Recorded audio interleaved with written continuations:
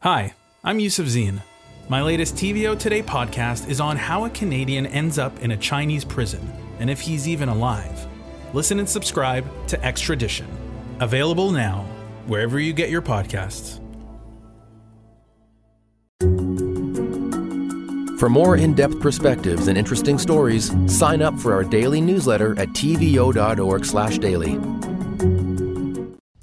Generations rarely get to choose what defines them. War, economic collapse, natural disasters have all interceded to shape past cohorts. It's hard to imagine that the arrival of COVID-19 isn't poised to do the same for the generation just coming up and perhaps others too. But let's put that to some folks who've been thinking about it. In Bouchette, Quebec, Joel Westheimer, University Research Chair in Democracy and Education at the University of Ottawa. In Peterborough, Ontario, Madeleine Barbarian, a fourth-year student at Trent University and a fellow at Future Majority, a nonpartisan organization devoted to youth and political action.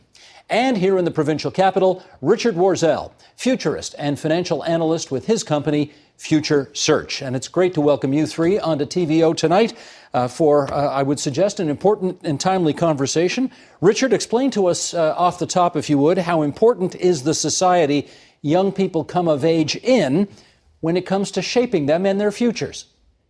Well, if you look backwards for a moment, as to look for an analogy, my parents' generation, the so-called greatest generation, my parents grew up in the Depression and lived through World War II, and it changed and shaped and marked them for the rest of their lives. When my mother died, my father died first. When my mother died, and we were cleaning out her apartment, we found old batteries that she hadn't thrown away.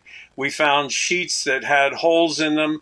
We found all sorts of leftover things that she just didn't throw away, neither she nor my father. And it was very clear that it was because they had lived through such extreme times when things were hard to come by. So it is obvious that the circumstances in which you emerge, in which you grow, in which you develop, affect you for the rest of your life. They pattern you. They put their stamp on you.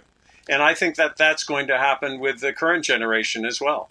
Richard, I'm just follow up on this, if you would. I'm trying to imagine, if you're in your mid-20s right now, you've lived in the aftermath of 9/11, you've experienced the Great Recession, and now here we are, the coronavirus. I mean, it's hard to imagine that that's not going to mess you up pretty badly somewhere along the way. Fair to say? Yes, I believe so. And particularly, I think that you're going to see it happen in a number of different areas. Socially, social distancing and having to stay away from people is going to affect how people interact interpersonally.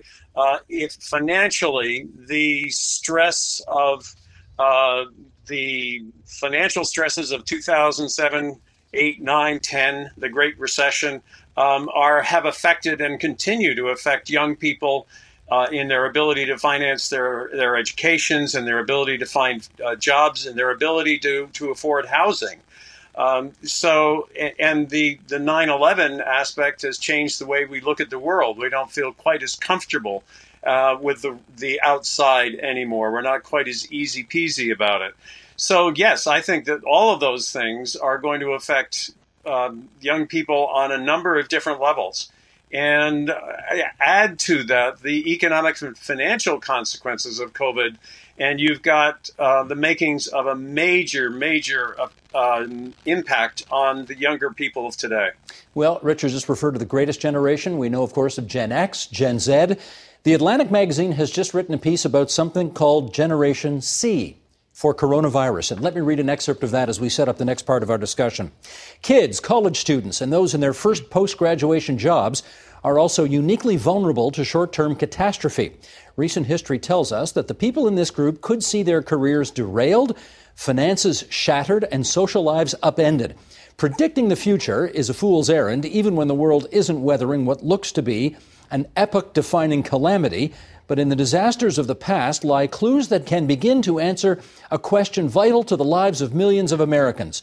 What will become of Generation C? They're talking about you, Madeleine. As you listen to this conversation and you hear that excerpt, what's going through your head right now?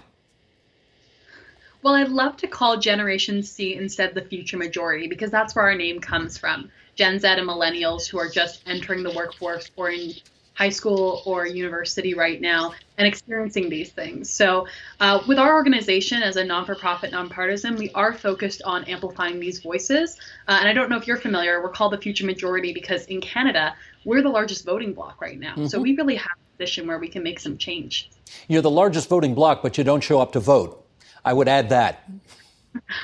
In the last two elections, actually, 55% of young people showed up to vote, and that's actually a record turnout for youth. It may be a record, but I think probably 75 or 80% of seniors do. So anyway, we're getting off the path here, but I guess back to my original question, which is I'm thrilled that you are as deeply invested in public service and trying to mobilize the vote and so on and so forth. That's a wonderful thing. Do you have your days where you are really waylaid by the fact that in your relatively short life, this is kind of massive crisis number 3 that your generation is having to deal with?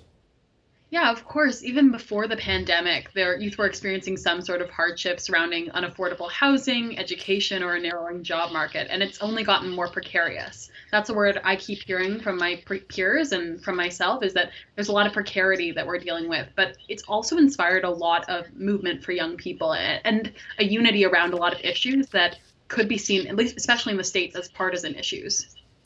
Joel, as you consider what is going to happen to what The Atlantic is calling Generation C for coronavirus, what goes through your head? I think there's 3 things to consider, Steve. First of all, we have to remember that your generation, my generation, Richard's generation lived in a kind of uniquely a peaceful moment. I mean, we had to deal with the threat of nuclear war and things like that, but we never had war on our soil. And so there is going to be a certain resilience, I think, as well to the generation. But it's definitely going to have an impact. And I agree with Richard on that. And, the second thing is that the pandemic serves as like an X-ray for society. So it reveals all the fault lines that we have already in place in society, but they're now exaggerated and they're made visible. So we have economic inequality, and that comes out during the pandemic in the form of kids not having access to the internet or not having the same kind of schooling as other kids. We have these fault lines, and they get exaggerated and they get made visible. These were problems in our society that were there before the pandemic. They're ones that are here during the pandemic, and if we don't do things to get rid of them, they're going to be problems that are here after the pandemic.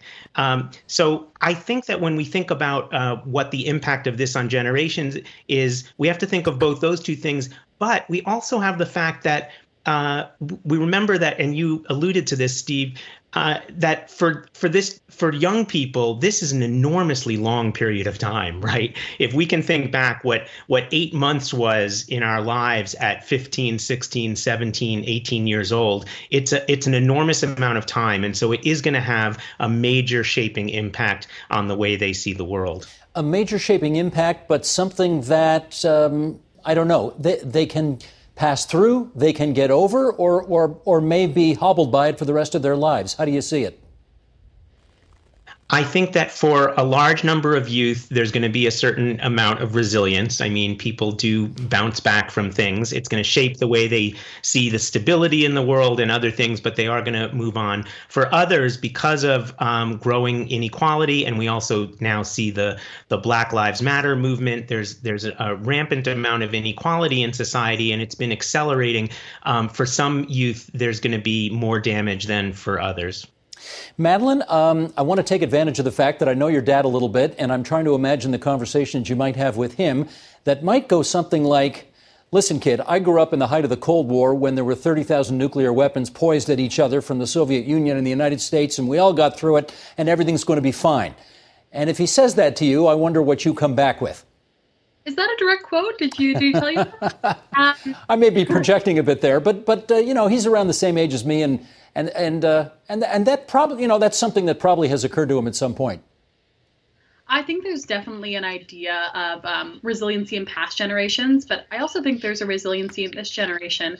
I also like to tackle the idea of that we're not political, because the Samara Center for Democracy Research talked about how young people today have been more involved in talking about politics with each other and also more involved in going to protests than generations in the past. I know that Joel mentioned the Black Lives Matter movement, and I think we're realistic about our future. We wouldn't be sitting here having this conversation right now if adulthood was easy to understand for my generation.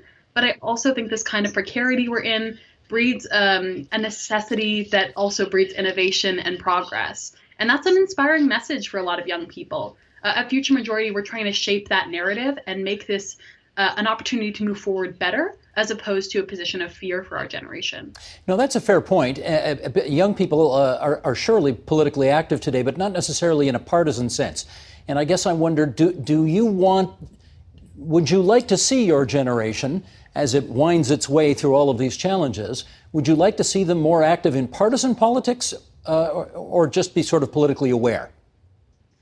I think that there are issues across party lines that all young people, at least that we've been speaking to, value. So the issue of access to education is huge. Affordable housing, racial justice, environmental justice in our country, and then access to mental health care. These are platforms we've been discussing with young people over the past year that our organization has been working, and they're completely nonpartisan. I think that's a wonderful thing about our country, is that we can move forward on these issues, especially with a minority government where cooperation is super important, as a whole country, as opposed to bipartisanly.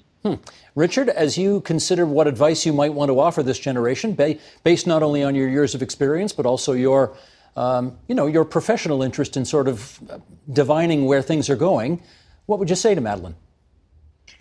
Well, it's almost hard to know where to start. There are so many issues on the table. First of all, on an individual basis, their biggest issue is going to be, can I find a job? Can I make a future for myself? Can I afford housing? Can I afford a family? In that area, I think the kind of advice that I would give Madeleine and her cohort is you had better plan on being an entrepreneur, because nobody else is going to manage your career. Whether you sign your own paycheck as a business owner or somebody else signs your paycheck because you work for them, you had better plan on behaving as if you worked for yourself and were constantly reinventing yourself. From the point of view of environmental issues, the real issue is not getting young people to be aware of the environmental concerns, but it's to get my generation aware and active in environmental concerns, because we have largely sloughed it off. We have been remiss in our own responsibilities.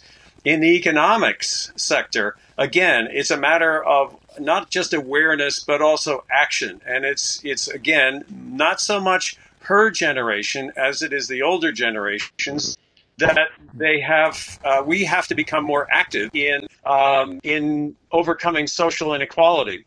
We have been remarkably selfish. Earlier, I talked about the greatest generation, which was my parents' generation. My generation, I've actually described as the greediest generation, because we have taken well beyond what we have given back. And it is going to affect Madeleine and her peers and the generations before and after. So, I mean, that's kind of a lot to unload in one shot.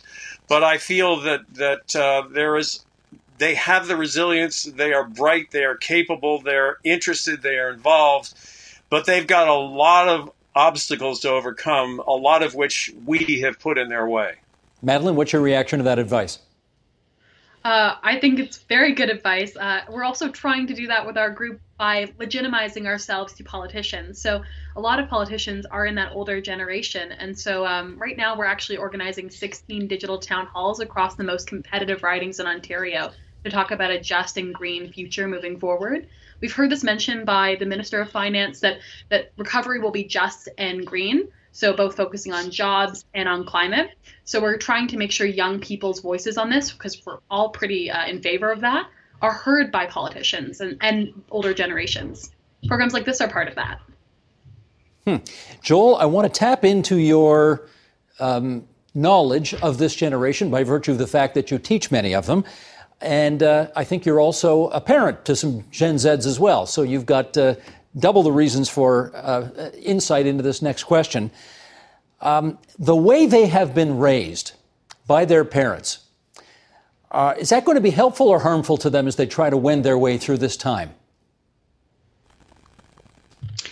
Yeah, I mean, there's a lot of hand-wringing about helicopter parenting, about bubble wrapping kids, and whether that makes them less resilient in the face of these kind of crises. When we see a young woman like Madeleine, of course, there's tons of room for good hope. But this generation is facing something that has nothing to do with the pandemic, which is a growing sense of alienation. Right? We have more kids who are on medication, who feel that they don't have close friendships, who feel that they aren't forming close relationships. That's probably partly due to social media and so on. It doesn't mean all kids are like that, but we do have an epidemic, not just among youth, but among adults too, of a kind of alienation and a search for meaning.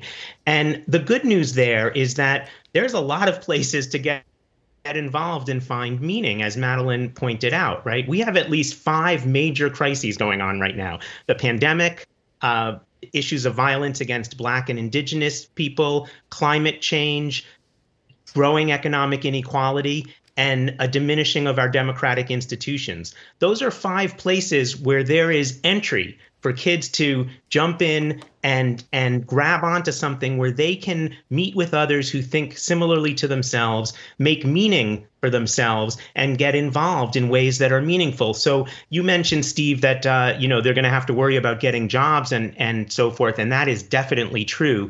But they also, and I think they know this, have to worry about finding work that is meaningful, where they can contribute something to society. And there is a lot of room right now for people to do that. And that's, I think, the hopeful silver lining here. Well, Madeleine, clearly you're doing with Future Majority work that is meaningful to you there. But let me ask sort of the more bare bones basic question. Were you able to get a job this past summer? I actually worked at a summer camp, so my job was canceled because no summer. So that was upsetting because I love that work. But everyone's summer has been different. I'm lucky that I've been able to have so much support from my family. I know other kids don't have that situation. But on Joel's point, I think that idea of social interaction through activism is super crucial. I mean, I joined Future Majority because I was sitting having coffee with a friend and I was new to Trent and I wanted to meet people. And now it's taken over my life in the best possible way. Well, can you still meet people? Yeah, I'm still getting to know people, and we're still trying to gather more young people around our causes, which is awesome. Now, is this your last year at Trent? It is my last year, yeah. So what happens next spring?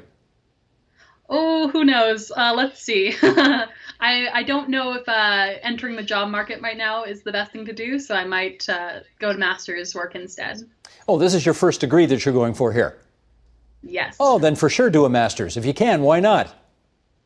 Yeah, I'm lucky enough that that's been on the table for me. Yeah, more education's a beautiful thing. Okay, let me read something else here. This is from Ipsos, the research company. Sheldon, we're on page 4 here. This is board number 2. Projected to be less well off than previous generations, Gen Z knows they'll also be saddled with the responsibility of rehabilitating today's conflict zones and fishing yesterday's plastic bottles out of the oceans for decades. The problems Gen Z have to solve affect the entire world and probably underpin this generation's interest in causes that champion inclusive change that bring the many, not just the few, up with them.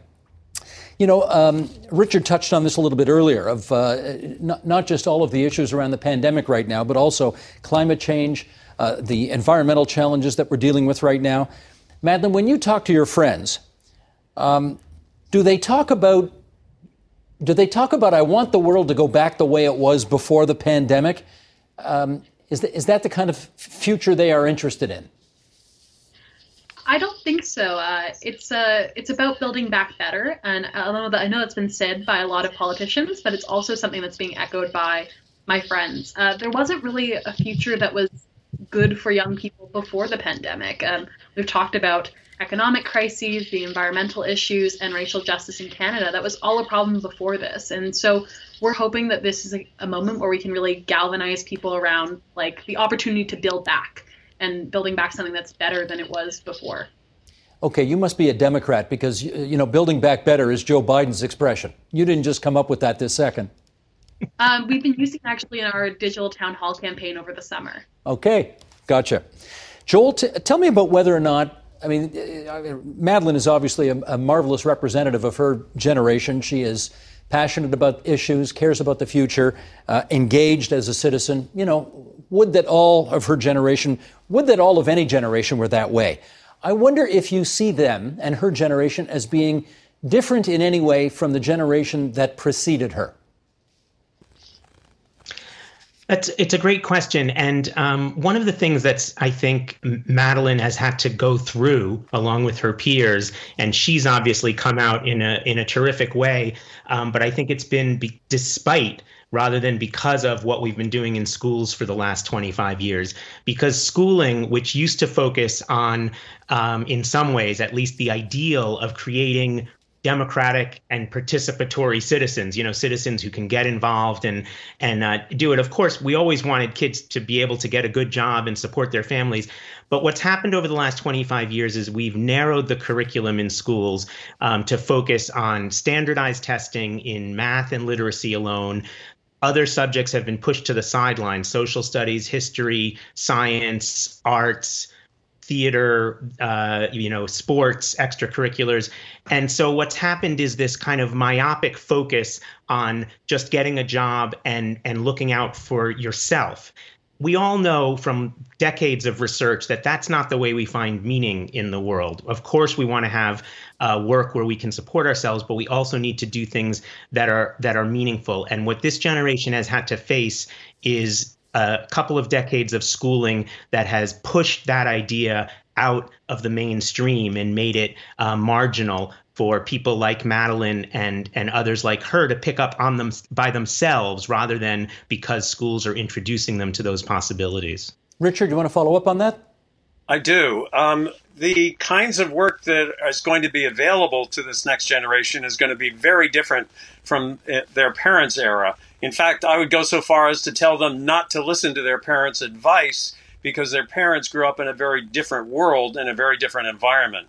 Particularly when you're seeing artificial intelligence, which is really just an umbrella for a wide range of technologies. But when you see AI eating its way up the food chain, essentially eliminating all kinds of routine work, whether it's white collar, legal and accounting, or blue collar, making cars, it doesn't matter anymore. Any work that is routine, any work where you do the same thing more than once, whether it's daily or weekly or annually, is going to be automated. And what that means is that young people are going to have to do work that is constantly creative, constantly innovative. And that's much more taxing. And what it does require is that people have a well springs beyond specific studies in STEM, for example.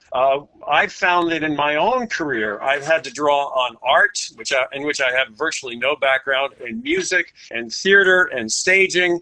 And I was a math and science nerd, and that's going to be more true in the future than it was for me. So young people have to have a broad education, and they have to plan to be innovative, creative workers, or else they will not be able to find work. Madeleine, are you prepared for that future?